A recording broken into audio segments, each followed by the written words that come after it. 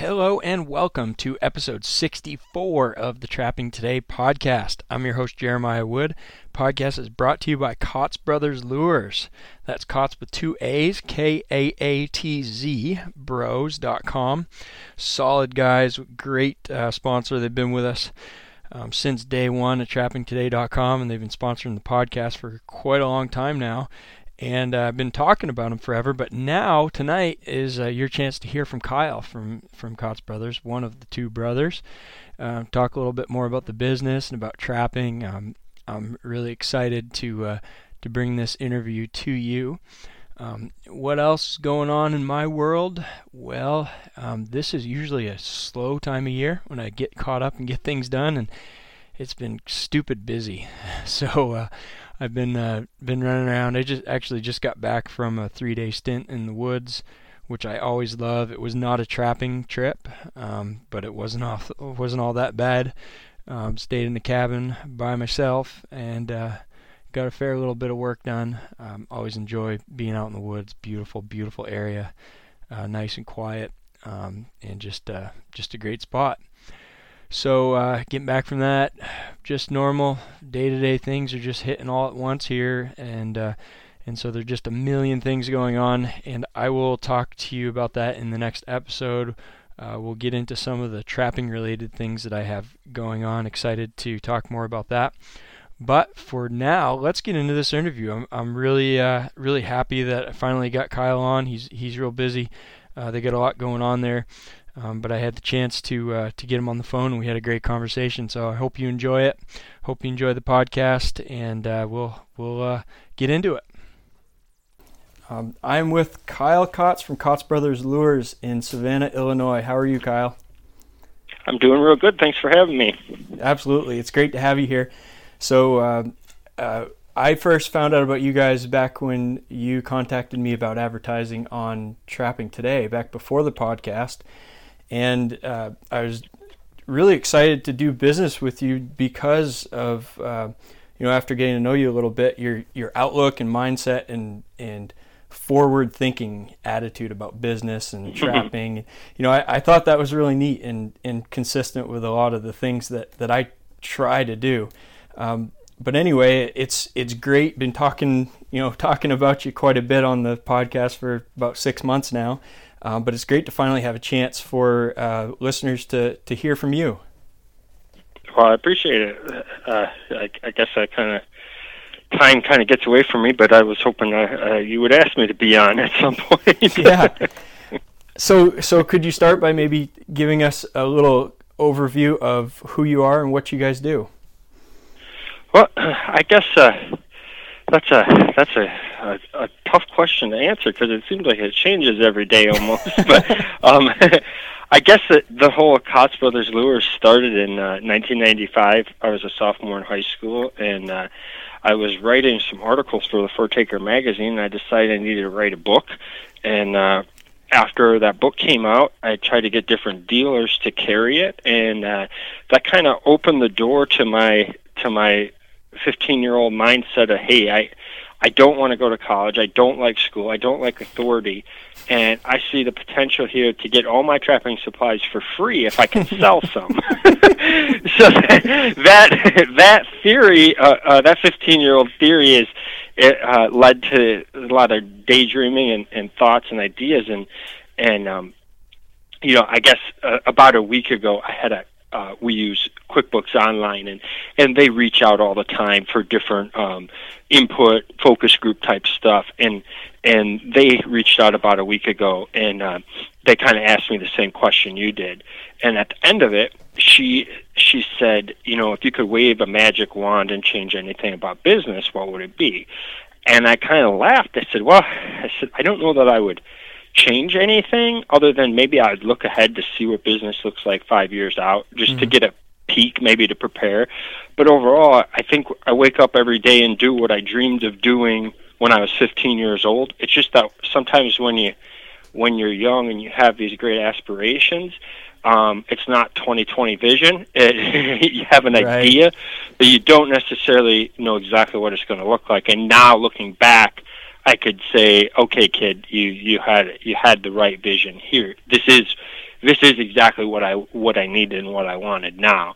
But it's taken 24 years later.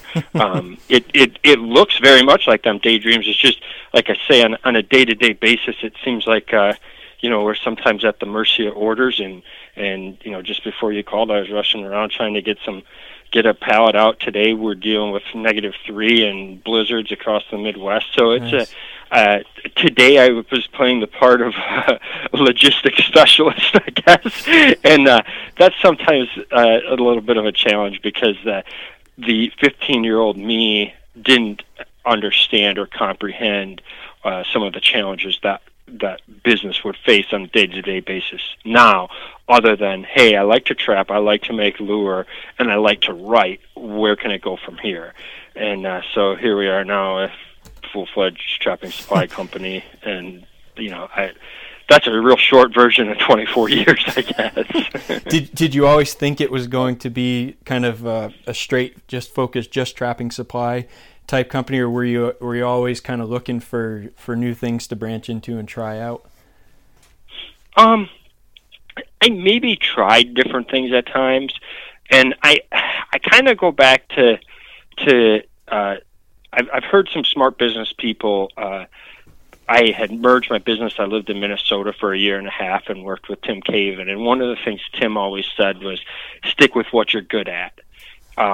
And that his words always kind of echo in my mind. That's really good advice. And I've also, my wife and I, we watch Shark Tank like mad, and on Shark Tank, Mark Cuban has. I don't know if it was on Shark Tank or an interview I read where Mark Cuban said, diversification is for idiots. Stick with what you know. And I think that's something that's it's very true. I'm not probably the smartest businessman there is, but in this industry, I can sure pretend like it because I understand the product. I can relate to the customer. Now, if I was to branch off into another business, there very well could be a disconnect with the customer, or maybe a lack of knowledge with the product or the service, and I think that could lead to some setbacks. So I guess, do I have aspirations for other businesses? Less and less all the time. Everything revolves around the fur industry and trapping, because that's what I can relate to, and Sure. and I feel most comfortable with. And I'm not that I'm afraid, but it just wouldn't make sense to jump into something different where there's a lot of other risks. There's enough to do in the trapping industry, I'm sure. Exactly. Yes. Uh-huh. I'm pretty fascinated by you being a teenager and trying to break into this business. What was that like? It must have been pretty intimidating and difficult at times. Well, the one thing I can say looking back is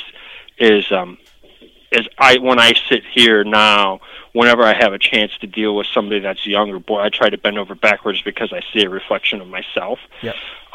But the biggest thing I learned is, looking back, being that 15-year-old, you run into some challenges, and you also find out a lot about people that are established. And one person that comes to mind, that when I was like 15 and Kellen, my brother, was 13, and we were going to some conventions, I was real afraid to talk on the phone.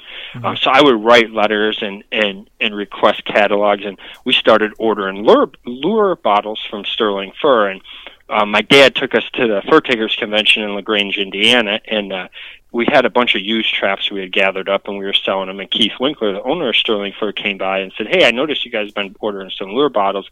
I wanted to give you a wholesale catalog." Nice. Well, that was just kind of a chance thing. And at first, once I got that wholesale catalog, it like opened up a whole new world to me, that, hey, we could buy stuff from Sterling, and I could actually start selling other things besides used traps and lure. And I was afraid to make phone calls. This is pre-internet, so we're getting to be like 96, 97. It was 97. So I you guess, had to at do that a lot point. on the phone. Yeah, you had to do a lot on the phone. So I would write up things, and my mom would let us.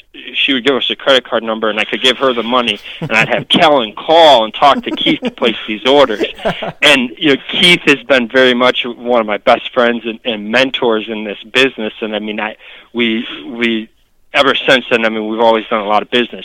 But Keith was somebody that, as I went from 15 to 18 to 21, he always was really supportive, bend over backwards to do whatever he could to make me successful. And so and it wasn't just Keith, there was, other people along the way. I'd mentioned Tim Caven that really were quick to say, hey, I can give you extended terms or work with me to allow me to succeed.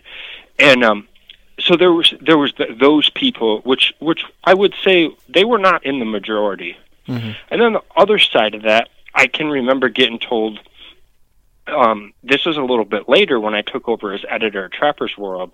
I remember one established guy saying, I think he's too young to have all these experiences. And I remember another guy he had bought out a pretty big trapping supply company, and after I left Minnesota, I went back on my own. I remember him saying, I don't think Kyle will be around much longer. He's not going to make it and all this stuff. And I heard that. I heard that really loud and clear. And in a sense, people saying that motivated me more than the Tim Cavens and the Keith Winklers that were willing to help me. Sure, absolutely. So I guess, if I had started the business when I was 30, I wouldn't have had the knowledge or the experience of getting to see the difference in how you're treated by other businesses and by other respected people in the industry. Right. So I think starting young, it offers an advantage, but it also offers huge challenges, because it's hard. It's sometimes hard to be taken serious, and we have customers and suppliers that have been with us since those early years, and I really value those people that supported us and were willing to try our lures when I couldn't even grow a beard. So it's definitely been a long road in that respect, but it's to look back on it, I mean, you learn a lot and can kind of, the hindsight is always 20/20, and I guess the more time goes on, the more you're able to look ahead and see it more clearly and be able to predict how different business things are going to work out. Right. Yeah.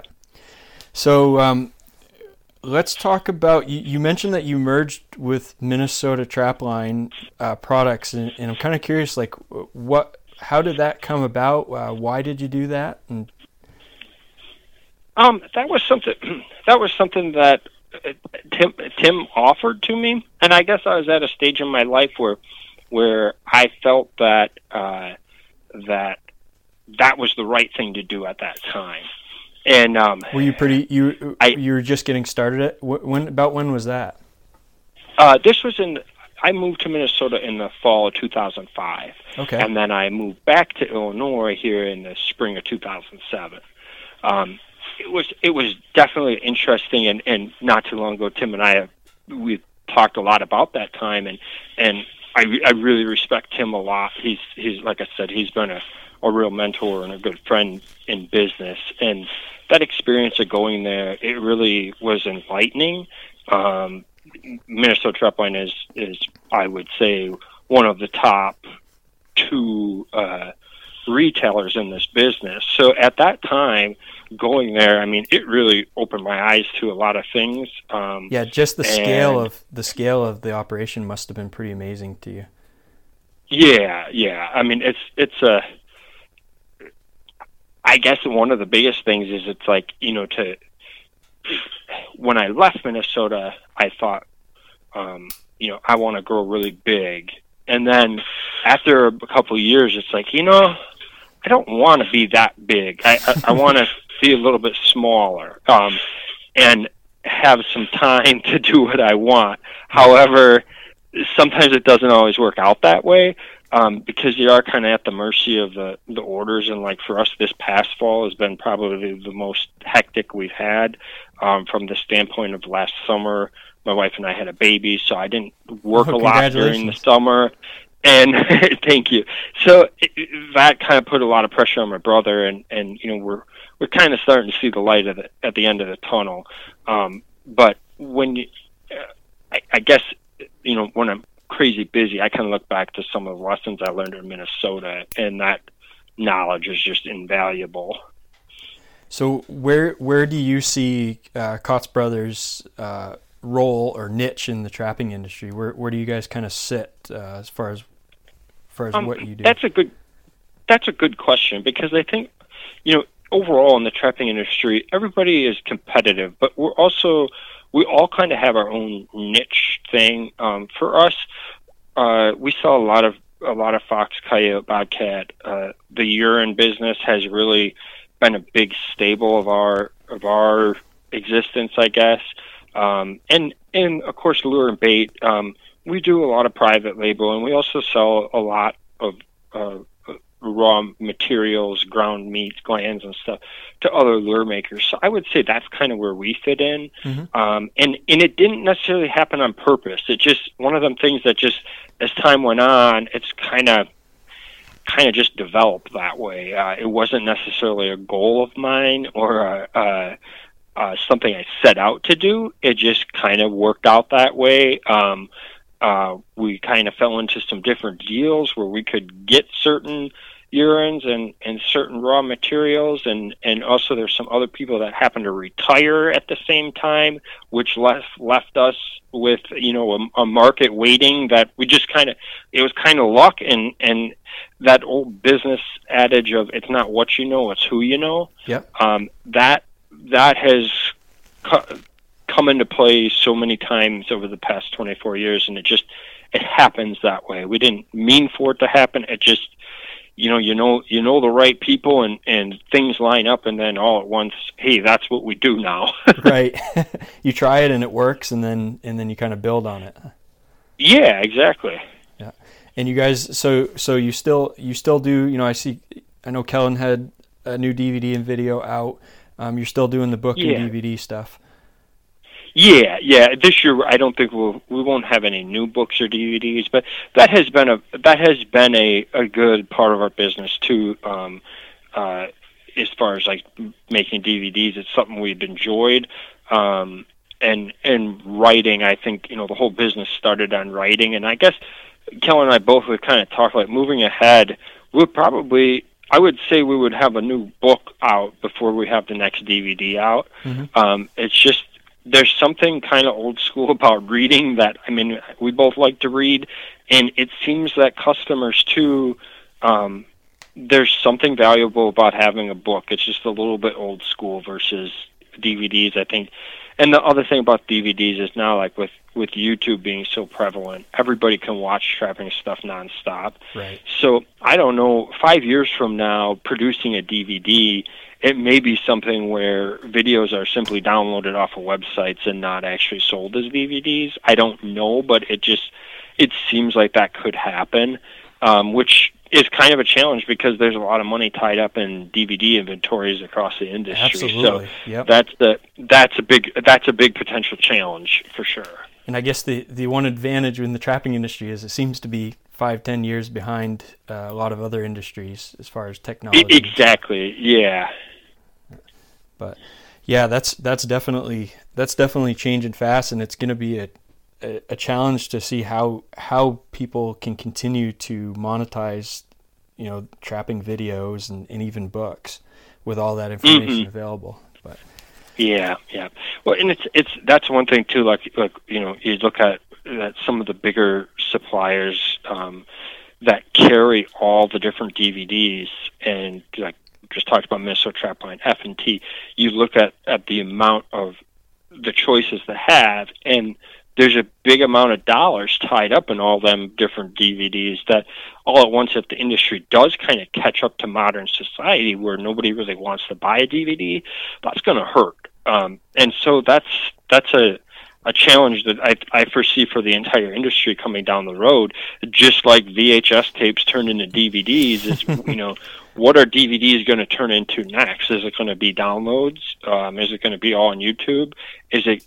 I would say that somehow it's going to be online in some form or another, versus when you step back and look at books, I still think we're a long ways away from books being obsolete. Yeah.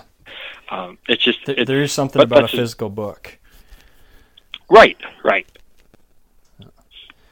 So, well, not to shift gears too fast, but I'm kind of curious about the story of the TS-85 and how you got involved in that, because that's becoming a very popular trap. A lot of people that I trap around really like it for beaver trapping.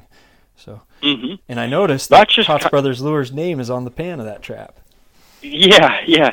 That's just a random thing. Who you know, and it's not what you know, it's who you know.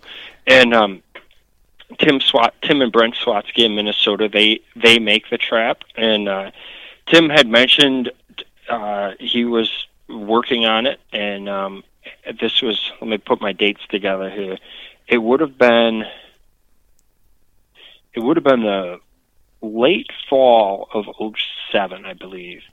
I met Tim when I lived in Minnesota and got to know him, hunted ducks with him, and not to get too far off base, but Tim Swatsky is a name very few people know, but he is probably the premier water trapper in the country. Really? The numbers that him and Brent produced are just incredible, phenomenal catches. Probably, like I say, there's hardly anybody that has the experience and the just mind-boggling catches of mink and muskrats and coon that they have. And so I naturally hit it off with Tim Swatsky, and he had mentioned that he was kind of looking for somebody to market the trap, and he sent me 3 TS-85s, just prototypes basically. And that winter I went to Alabama to trap beaver, and I used them, and I really liked them. Nothing against the other beaver footholds, but having that extra jaw spread, I immediately noticed I was a better beaver trapper, and I was confident in using MB750s and CDRs. I always liked MB750, and I was confident. I thought I was a pretty good beaver foothold trapper, and then having that extra inch, I really noticed, like, holy cow, my catch jumped up. And I think that extra inch, sometimes it is a matter of inches, and right. That extra inch, your catch per visit ratio, I think, goes up. So I was all fired up about it. I really liked the trap. It was easy to set. It required very little as far as adjustments go. And so I started talking to Tim, and I happened, again, it's just one of them things lined up. He kind of had he kind of broke it down for me. He had some expense with tools and with the dies and the manufacturing of getting it going, and he kind of broke it down and said, I need you to buy this many, and if you can do it, let's make this deal, basically. And I just happened to, at that point, I happened to have a line of credit deal come through, and I had the money, and I sent him a check in advance, and I felt real good about it. And he said, what do you want me to put on the pan? So that's how our name got on the pan. And since then it's just I like working with Tim Swatsky a lot. Him and Brent both are very, very smart as far as making or as far as building traps, and they are kind of the silent genius behind a lot of different products in this business. Really? And I won't say any more than that, but that's that the TS-85 is all on them. That's all their creation. We simply just fell into the marketing of it. So they still build all the TS-85s, and you guys distribute them, basically. Yep. They ship them to us, and yeah, we're basically the sole distributor. So we send them to the different dealers from here. Nice. That's pretty cool. Have you had the opportunity to do something else like that with other products?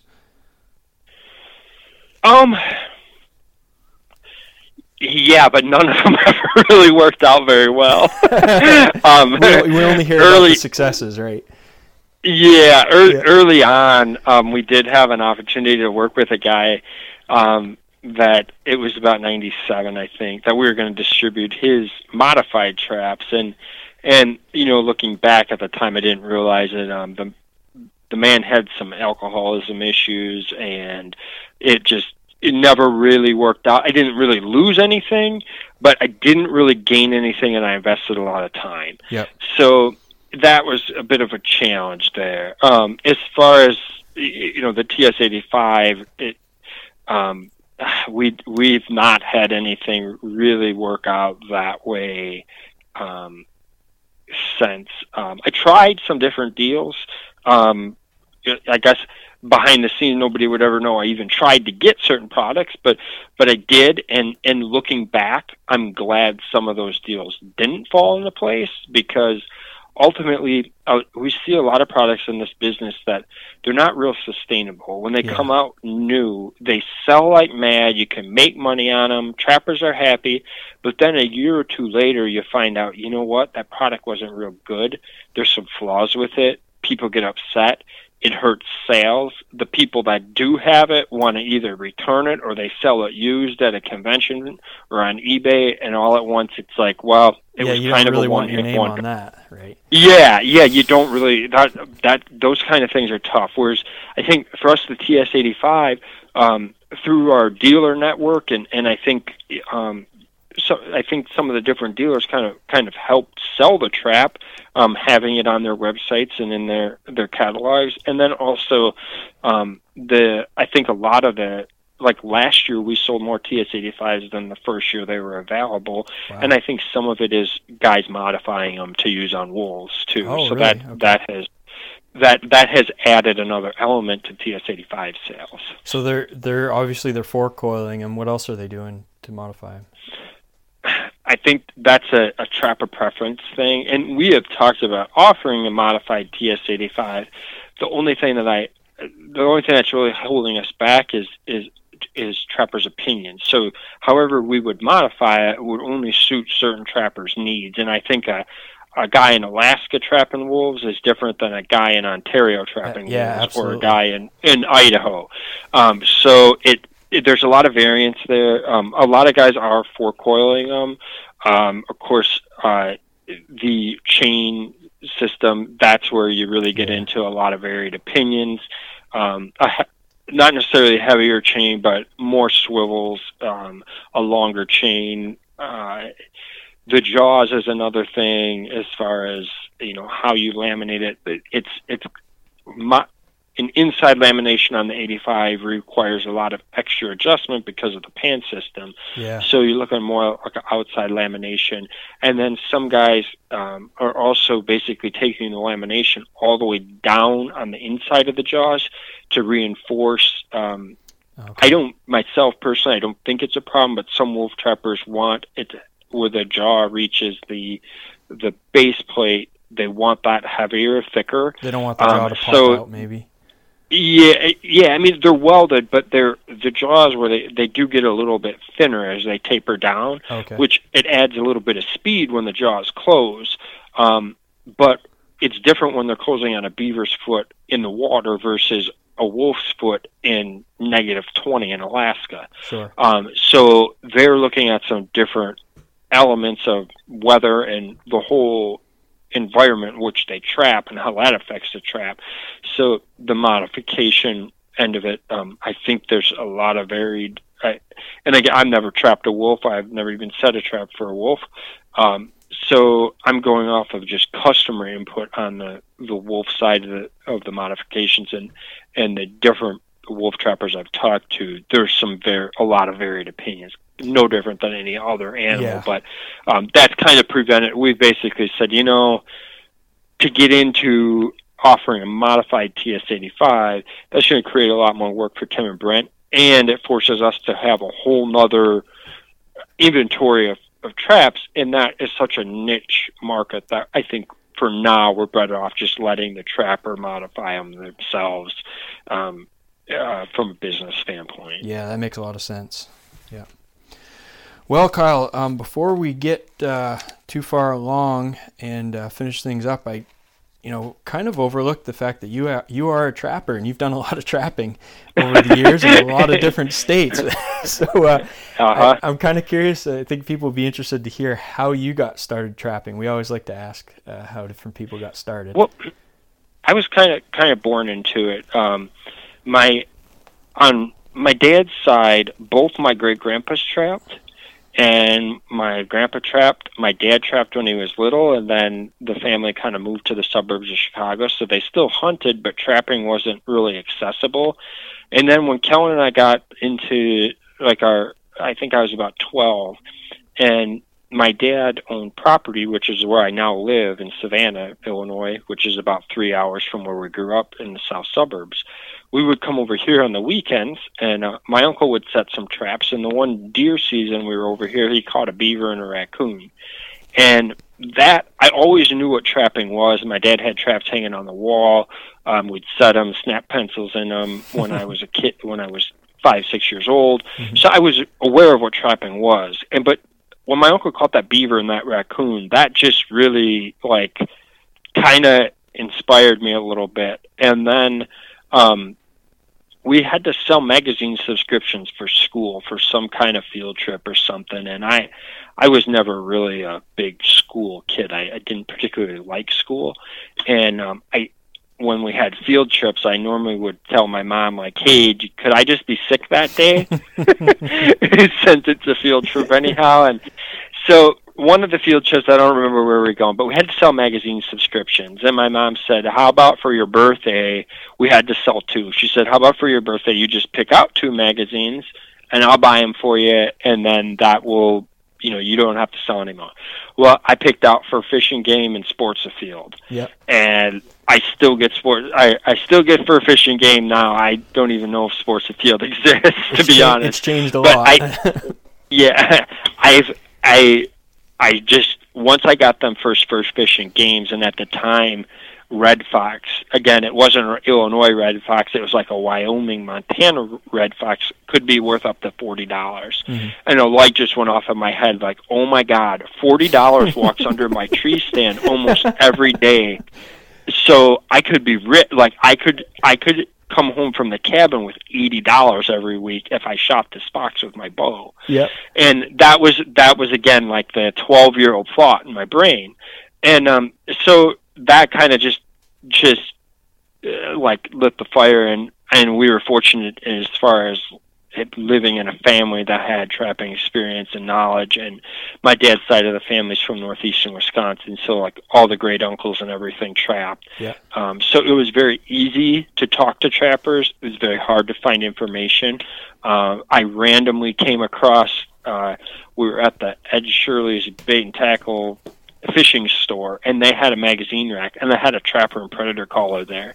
And I saw that, and it was the holy grail lit up. I have to have this. And of course, I immediately subscribed, and that really was game changing then, because it was nothing against Fur Fish and Game, but it wasn't all trapping. Trapper and predator caller in the back that had all the associations. So then that led me to the Illinois Trappers Association, and just a more I was a little more in tune with the industry, and that's how, reading those magazines, I got to know who Charlie Dobbins was, and different people like that, and that kind of furthered the whole thought process then for a few years, to where I started writing, and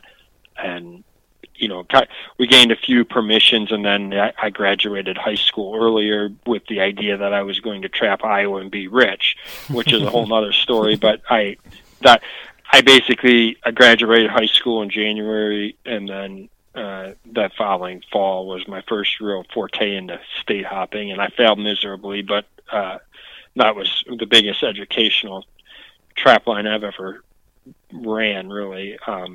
And that's the big thing. I guess I've trapped a lot of different places, and now business is such and I'm not the best trapper. I've not caught the most animals, but I've reached a lot of my trap line goals. So a lot of my goals now are not necessarily centered around trapping. They're more centered around the business. So when I do trap, it's more of a reminiscent thing. I trapped, my grandpa passed away, but there's a lot of places that he walked with me or rode in the canoe that I go back to, and it's just fun to be there and to relive those memories. And that's kind of I'm not trying to trap to make my truck payment. I've been there and I've done that, and that was an accomplishment in itself. But now when I do set traps, it's just a whole different mindset. And I think sometimes some of our customers can't necessarily always understand that, because they expect, I think sometimes the image is that I'm starting in the fall, I'm running a long line for coon, and then I'm going down south and I'm trapping beaver, and then I'm going and catching coyotes in the desert, and it's just physically impossible to do all that and run a business. Yeah. And I'm at a stage in my life where I could go and do all that, but my wife would not appreciate it one bit. The bank would hate me, and I wouldn't have anything to come home to because I wouldn't be able to pay my bills. And you wouldn't have much fun doing that then. Yeah. So it's like I guess life is always full of trade-offs, and I don't really consider it a trade-off as much as the next phase, the new goal, the goals I have now with family, with business.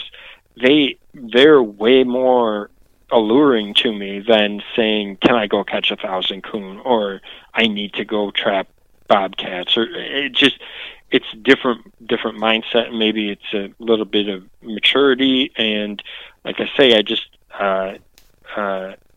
I kind of view things differently than I did when I was 21, and I felt like I had to prove myself as a trapper in order to sell my products. Right, and yeah, there's a lot to be said for that, for sure. Mm-hmm. It's funny though, because I have younger people watch my YouTube videos and ask, "Do you trap full time? Is this what you do?" And I'm like, "Are you kidding me?" Yeah. Well, and that's that dream, that allure. It's really such a fine line there, because I don't want to discourage anybody, right? But I also feel like you have to be realistic, and the idea of trapping full time is great. I think we all look forward to just when we have nothing to do for the day but wake up and check traps is a great feeling. Any trapper can relate to. We want more of it. But if you have responsibilities, you may only get to do that for 2 weeks when you can take off work, or some trappers work a job where they're laid off during the winter. Yep. There's a lot of different things that play into somebody's time, but I don't think, or take for example a kid that's 16 and can only trap over his Christmas break, let's say. Right.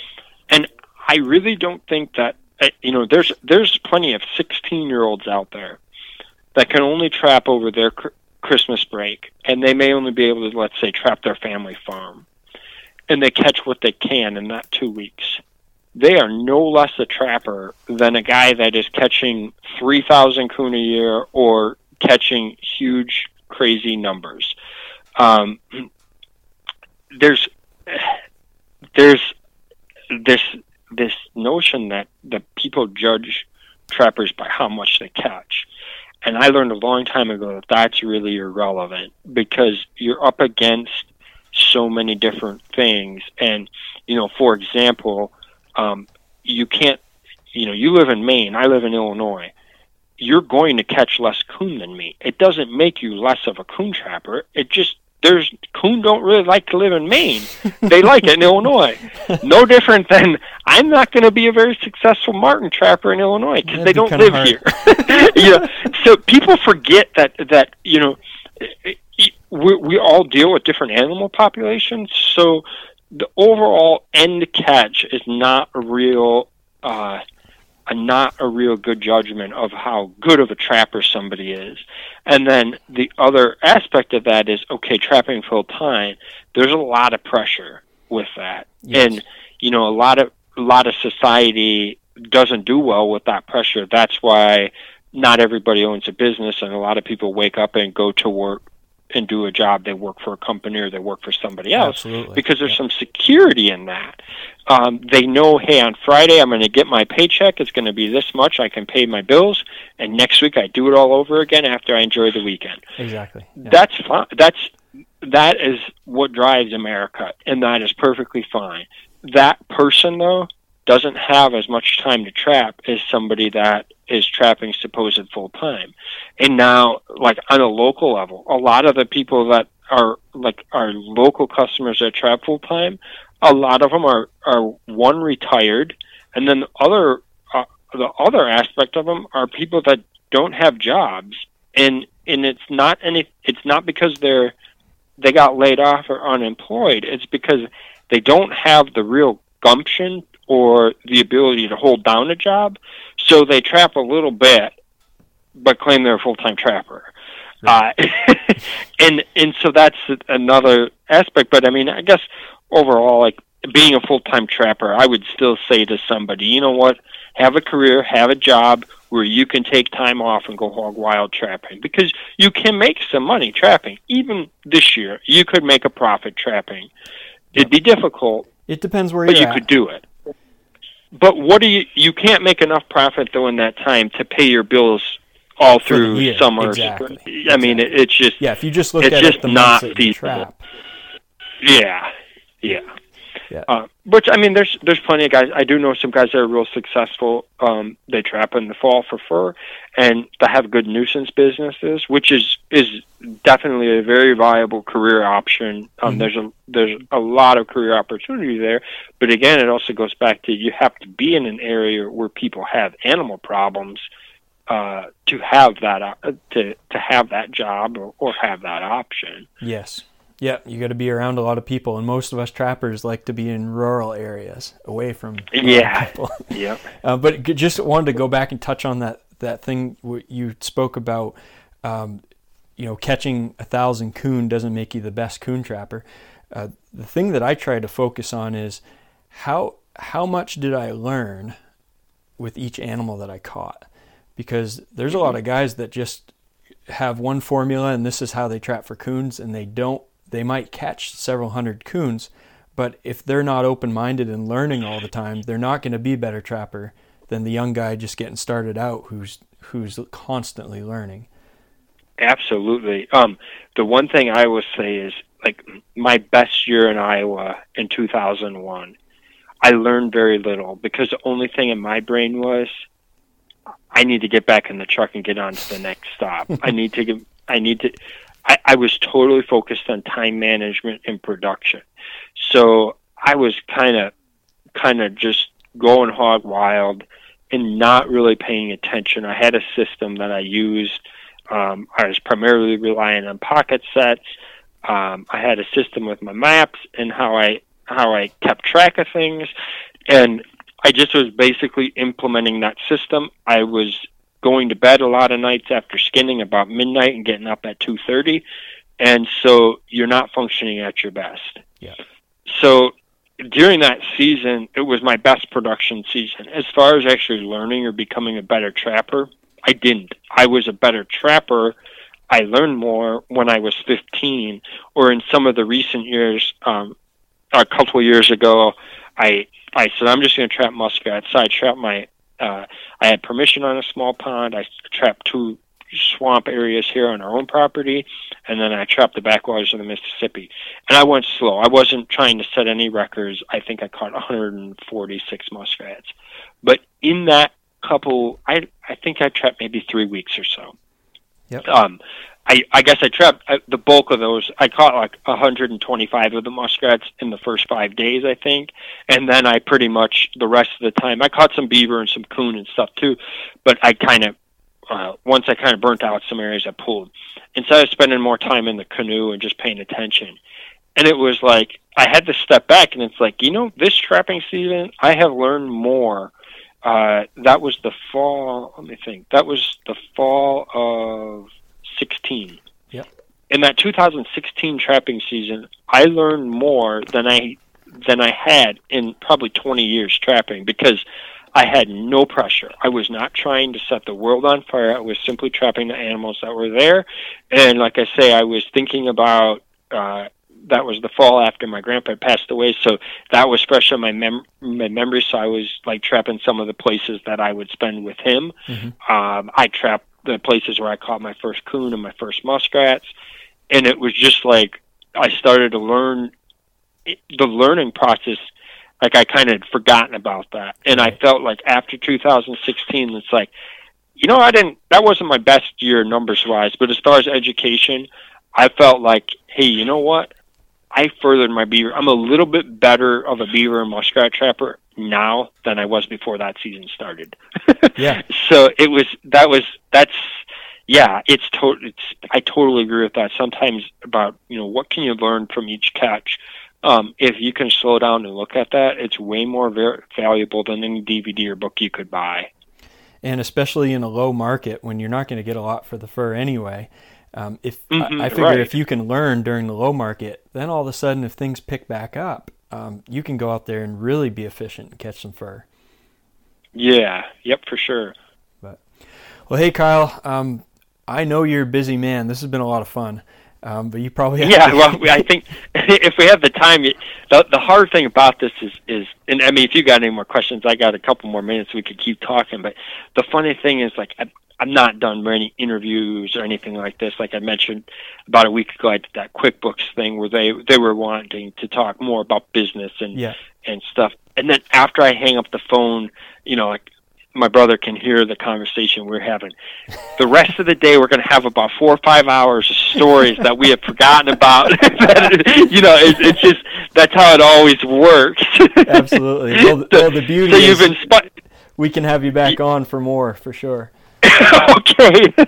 Well, yeah, maybe any time here we get into the spring, I'd be happy to talk with you some more. It's kind of fun to, like I say, look back and just some of the questions you ask, it makes me think of different things. And like I said, we don't have enough time to kind of like go through it all, but so many people and different things that have happened and conventions, and just the industry. I mean, it makes me think of just so many fun times and funny stories that you don't think about until somebody asks you about them. Yeah, we didn't even get into you trapping in Maine. Someday I'd love to hear about that. Yeah, that's one of them other short. To sum that up, that's kind of like the first year in Iowa. That's brutal. Like, Maine trappers have my total respect. That's one of the worst places you could be a trapper because of the conditions. I mean, you're dealing with a lot of stuff there that is just to me, it's maybe not as hard as like Alaska, but you're far enough north that a lot of us in the Midwest don't deal with anything near the conditions that trappers in Maine deal with. Yeah. So before we wrap it up, is there anything else you want to say or share with people or something that I missed maybe? No, just like I say, thanks for having me on. It's just definitely fun to talk, and you probably inspired a day's worth of conversation and stories now Kellen and I will be talking about that I haven't thought about in some time. And keep up the good work. Thank you for having me. Awesome, absolutely. Earl, take care, Kyle, and we'll catch up with you again. All right, thanks, Jeremiah. Okay, bye.